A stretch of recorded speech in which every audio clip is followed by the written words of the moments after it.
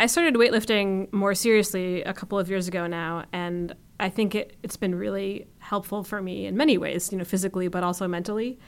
And I think that one of the things that's been the most rewarding has been focusing on being stronger and not being smaller. Yes. And I'm not trying to look toned. Right. Or long and lean. There's all these catchphrase words, Yes, from Shape magazine or various other toxic pieces of crap. Welcome to Female of the Species, a podcast for the sisterhood of science. I hold haggard in my dance of non-desperation, of non-romance. This episode, I'm really excited to welcome Anne-Marie Wisman. Did I say your name right? You did. Oh, thank God. You're awesome. I was like, oh no, I forgot to ask her.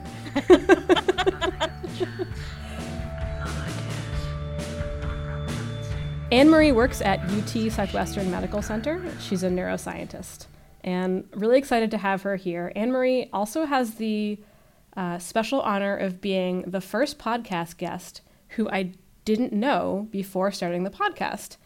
So Anne-Marie and I were put in touch by a mutual friend over social media, and so I'm especially excited to have her here on the show with us today. So welcome, Anne-Marie. Thank you so much. This is my first time doing something like this, so I am super excited as well. Well, we'll try to make it easy for you. So if you could just tell listeners out there a little bit about your research. Okay, so I work in the psychiatry department, but not doing clinical research, doing basic research. So our lab studies drug addiction using a rat model where the rats actually self-administer the drugs. So we put rats in a chamber which has levers and lights and so forth, and we train them to press a lever to take cocaine. And wow, I've read about those experiments. That's so cool that you actually do them. Yeah, it is very cool. So we use this self-administration model because it allows us to ask some interesting questions about the rats' motivation and their behavior, more so than just, say, injecting them with cocaine and watching them run around in a box, mm-hmm. which plenty of people do, and do other experiments related to addiction where they look at place preference, locomotor sensitization, and other behavioral tests. But this one allows us to give the animals the ability to tell us how badly they want the drug and how hard they're willing to work for it, and we can offer them choices, et cetera. And it makes the experiments a little bit more relevant to the big question, which is really how do we help addicts get off of drugs? Right. So you're using rodent models to try to understand addiction eventually in humans. Yes. Yeah. And particularly looking at the neural basis. So looking at the parts of the brain that control reward and addiction, mm-hmm. and trying to figure out how those change under different circumstances. So how do you actually figure out what's going on in their brains when they're pressing the lever or eating the cocaine? So they don't eat it, actually. We implant jugular catheters, so they get it into their veins. Oh, my God. It actually makes it easier for us to train them because they get immediate feedback when they press the lever. Right. And in our lab, we don't do online in vivo recording in the brain or imaging, mm-hmm. while they're actually in the box pressing the lever. But we do look at the brains afterwards, both in terms of biochemically and anatomically, which involves sacrificing the animal at the end of the study. Right. Another thing that we use is a relatively new technique in neuroscience called optogenetics, where we insert a light-sensitive ion channel into different parts of the brain, and then we can use a fiber optic attached to a laser to stimulate certain pathways in the brain. And I have a colleague here who does something similar. I've seen some photos of that. That's really crazy. Yeah, it is a really impressive technique. It allows us to really dig deep into circuits and tease apart some of the contributions of different areas of the brain to any given behavior or fundamental mm-hmm. effects on the brain. Mm-hmm. Cool.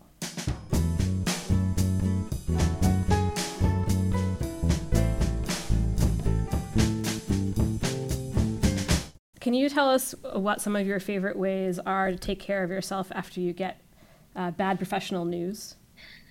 Well, in graduate school, I had an experiment go horribly wrong. I was actually working in somebody else's lab trying to do a technique that we didn't do in my lab. And they were in the process of moving to another university in another state. So the lab was kind of disintegrating around me, and I was desperately trying to get this experiment in before they completely disappeared. And I screwed it up badly. It had to do with the expiration of a chemical that I was using that I didn't really realize was going to be a problem. So I came in on a Saturday morning to just see the progress of the experiment as it was going. And I developed some test slides and realized that the entire experiment had failed. Oh, and man. I was scheduled to go hiking. This was in Seattle, University of Washington. I was scheduled to go hiking with another graduate student friend that day, and he came into the lab to meet me and found me sobbing at my desk. Oh, no. And, he was sort of this awkward, like, well, do you still want to go? And I was like, yes, I still want to go. So we went on this beautiful hike through an old growth forest up to a lake in the snow by the time we got up into the mountains. And it really gave me the perspective that, like, this was just one thing. It didn't Totally. make me a terrible person or a bad scientist. I just made a mistake, and I could still move forward with my life and my career. Yeah, I think that's one of the hardest things about being a scientist is that our work is personal to us. Yes. And so when things like that happen, it's really hard to separate your professional failure from a feeling of personal failure.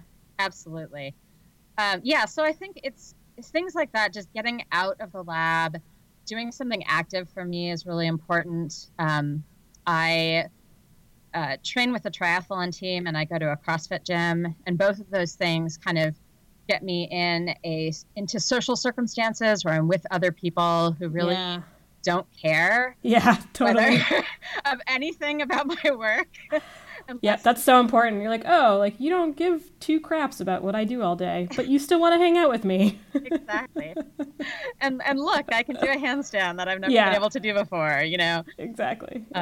Yeah, so I think that's really important. I also sing with a women's choir, and that is also both kind of a social and a sort of just the community synergy of singing with a group of people is kind of meditative and really takes me out of that state of mind where I'm just ruminating over the details of my own failures. Yeah, totally. Singing is always one of those things that I wish that I had done growing up more. Because the feeling of singing with other people is so powerful. It really is. And I really love this group of women. It's the Women's Chorus of Dallas. And it's other than gender, it is by far the most diverse group of people I have ever spent time with.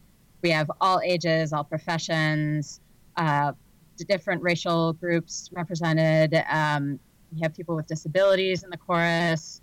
And we really different political leanings. And we all just come together to make beautiful music. And it feels like, all is right with the world. Yeah, for a little while at least. Yeah. That's awesome.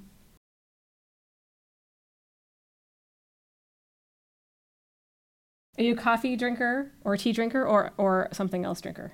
Mostly coffee. I do enjoy tea. Coffee is what kind of gets me going in the morning, and tea is a little bit more of a midday pick-me-up when I don't want to hit myself over the head. Yeah, for sure. It's just a baby pick-me-up. Exactly. Yeah. My lab mate actually gave me a pack of caffeinated gum. Oh, wow. I haven't tried it yet. I'm a little bit nervous. I'm not really sure if it's going to be one of those things like a fruity drink where you don't realize that it hits you until later. That also seems like a sort of like an act of desperation. Yes. It's like if you don't have enough time to go get a cup of coffee and you're chewing caffeinated gum, then something's probably wrong. We had a meeting at work yesterday, and it was at lunchtime, and I showed up with a cup of coffee, and a colleague of mine sort of made a comment about it, and I was like, look, if I'm going to be addicted to something, this is my choice. Absolutely. It's probably the most harmless of things. Exactly. Right. And you're a professional addiction researcher, so I feel vindicated by you. Right. Well, actually, the colleague that drank 7 cups a day was also a smoker and was an addiction researcher. And his perspective was, if you're not addicted to something, how do you really know what you're studying? So he was just immersed in his research. Yes. Yeah. Yeah. Almost like at an anthropological level. Exactly. Yeah. Like method acting. So what are you reading right now?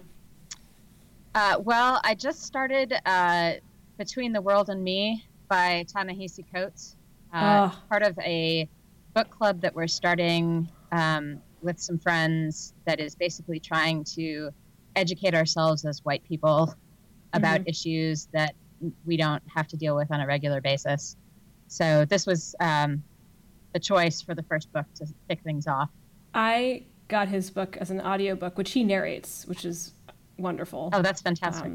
In the fall, and it's pretty short, and I was traveling to Connecticut to give a talk, and I listened to the whole thing, like from the drive there and the drive back, and it was one of those books where I was sitting in the parking lot of like a Dunkin' Donuts, because I couldn't turn it off. Yeah, having an NPR driveway moment, except yes, exactly. I was having an NPR driveway moment at a Dunkin' Donuts. Yes. But I found it really powerful, and I think it, as a white person who hasn't had to deal with these issues, who didn't grow up in a urban environment, I think it really fundamentally changed the way I thought about race and also how I thought about whiteness.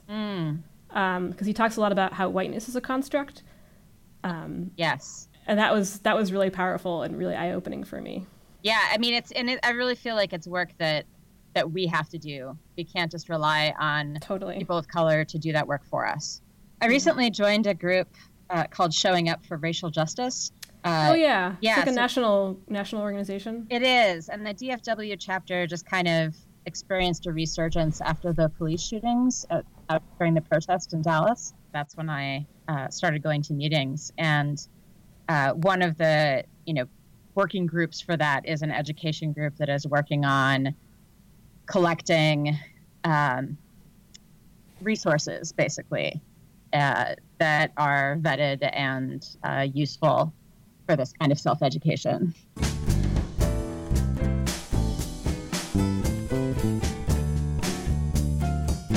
So we do a segment on each episode on shine theory. And if you're not familiar with the shine theory, you can listen to our first episode or check out the link on the show notes. But basically the idea behind shine theory is to highlight women in our lives who are really psyched about, and maybe women that society or others think that we should be competitive with, but that we actually want to embrace as sort of allies and partners in our life and in our successes. And so let us know who your shine theory picks are this week. I think you have 2.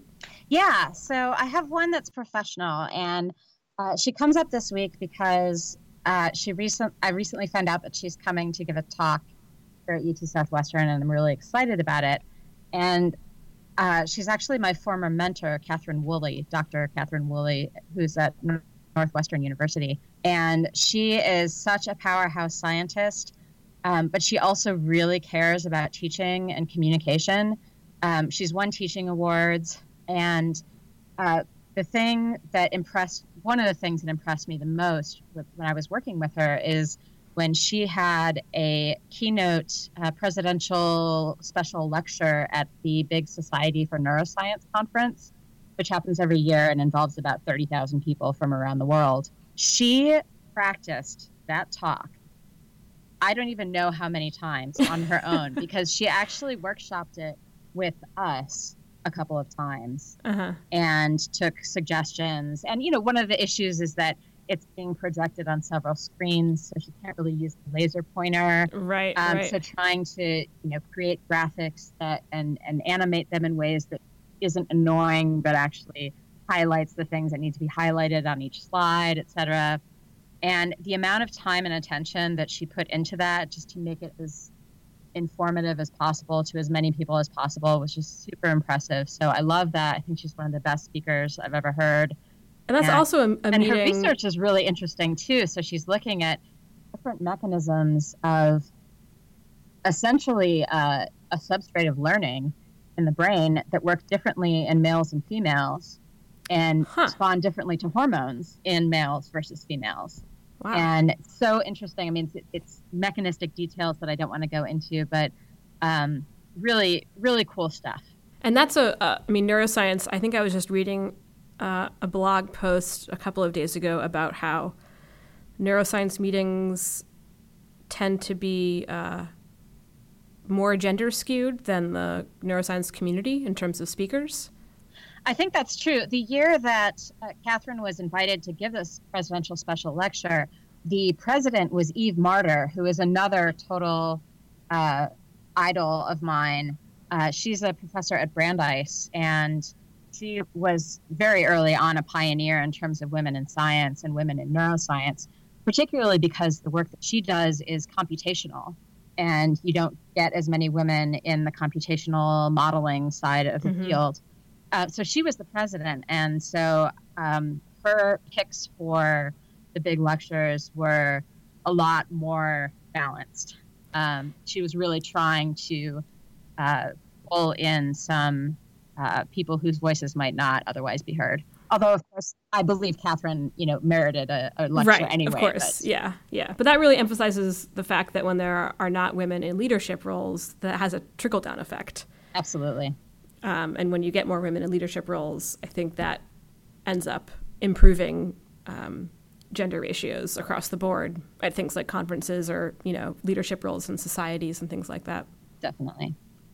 So who is your other Shine Theory choice? So my non-scientist Shine Theory person of the week is named Becca Day. She is a part-time coach at our gym. She also coaches at other gyms. These are CrossFit gyms? Yes, the other CrossFit gyms. She competed in the team competition in the CrossFit Games, the worldwide finals this summer. Her team came in fourth, and she did spectacularly. That's amazing. Anyway, Becca is incredibly sweet and wonderful person. She's also about the strongest woman I've ever seen in my life. Her muscles are incredible. And she is the epitome of that idea that, women shouldn't be bulky and women can be beautiful and strong at the same time. And she just knocks that out of the park because she is gorgeous and incredibly strong. And she's also a great coach. She's a really good teacher. And I think she's really making other women feel like it is okay to be strong.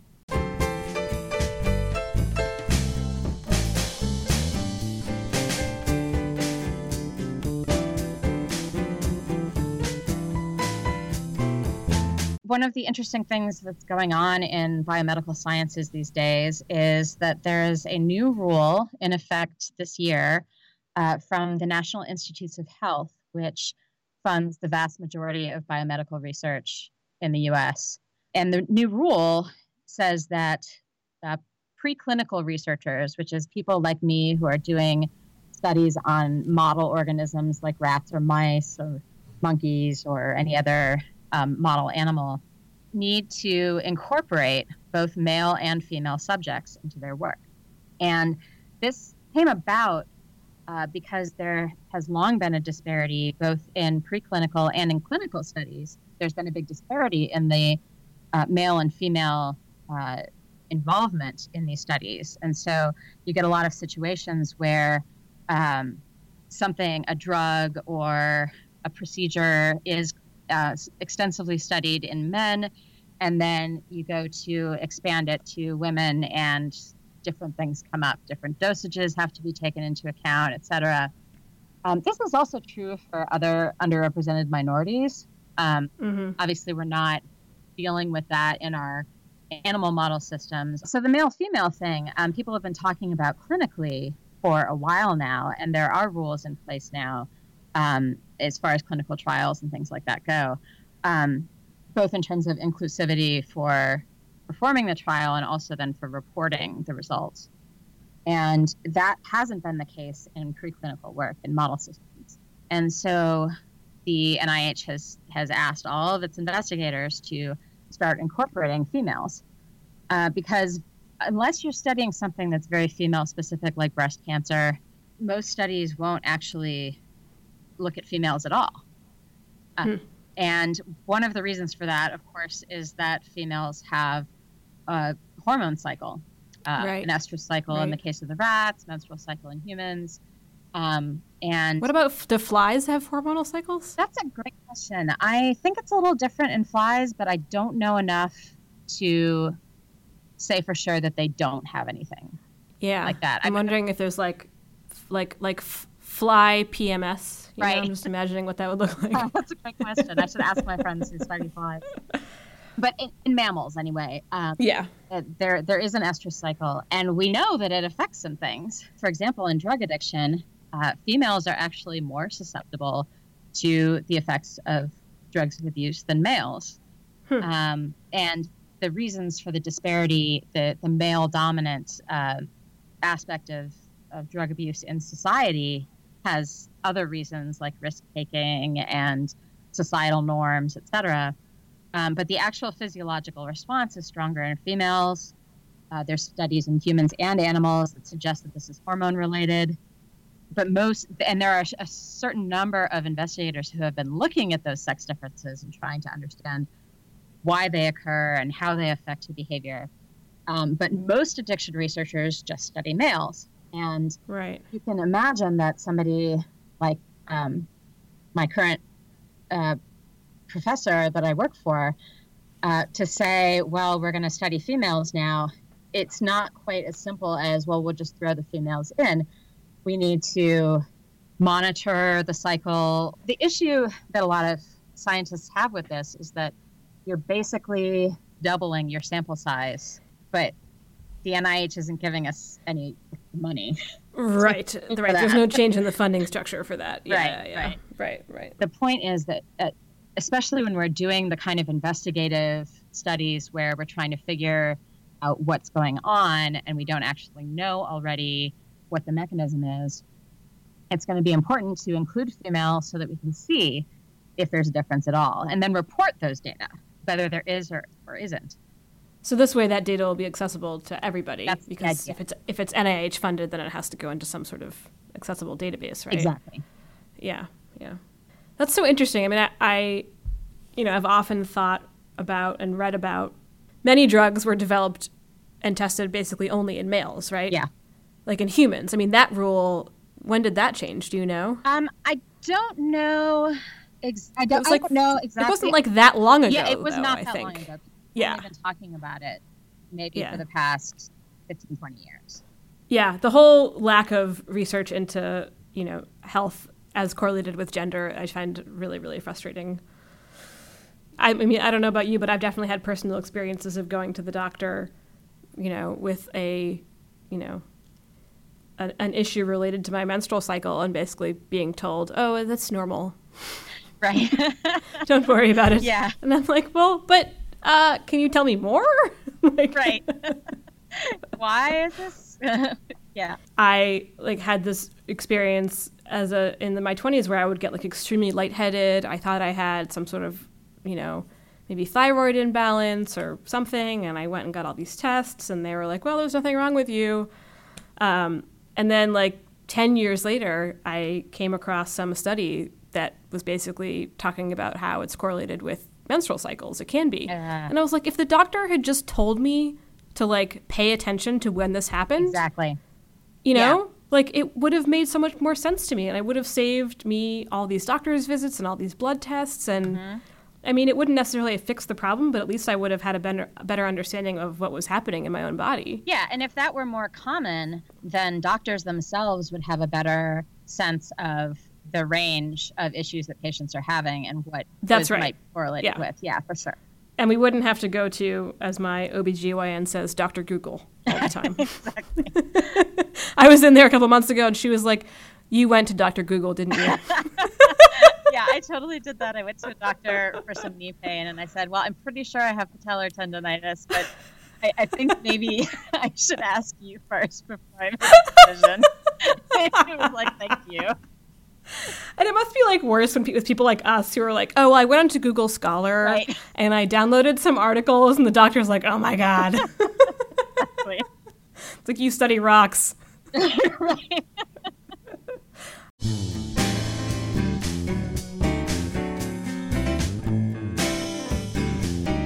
I was listening to another podcast, Warm Regards, which is a wonderful podcast about climate change. And they were talking about climate change deniers and the issues that people have evaluating data.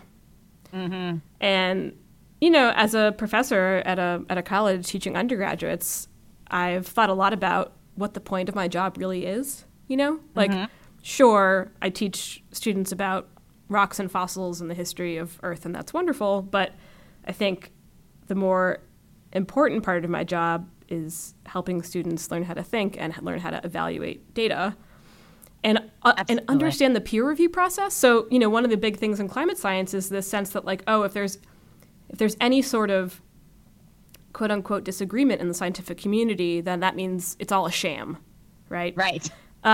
Whereas in fact, disagreement is how science moves forward.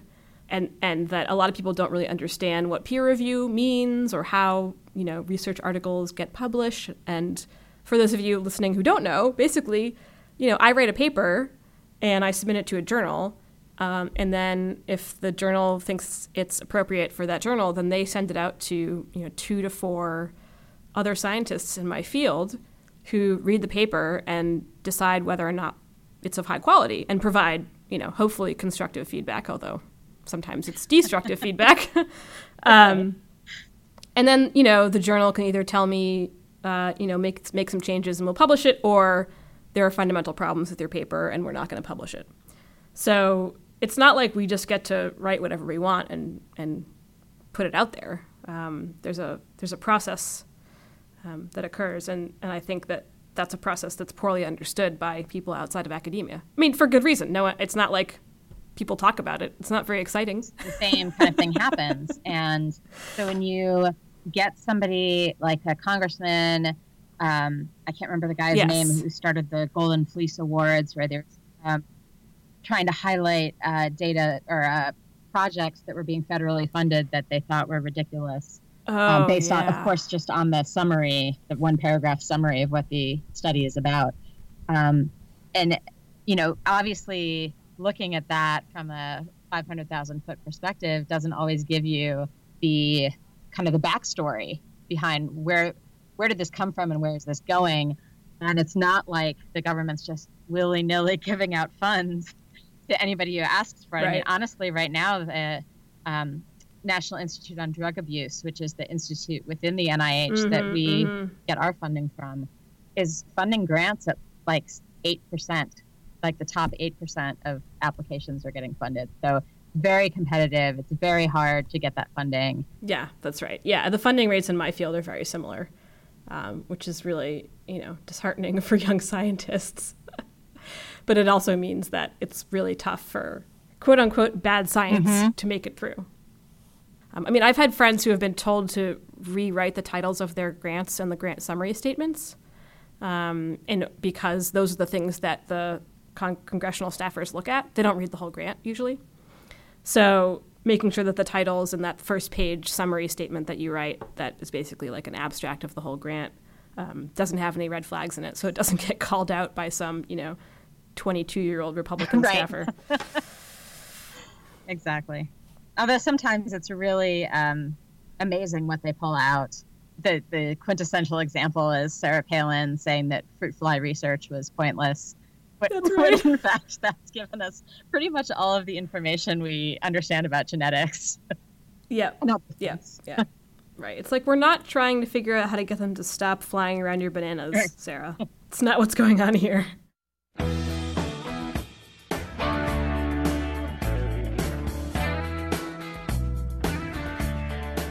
Well, Anne-Marie, I want to thank you so much for being on the show today. It was really fun talking to you. Absolutely. I really enjoyed it.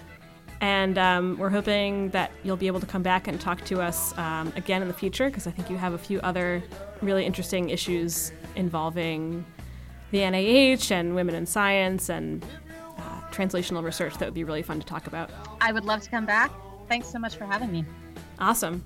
Cool.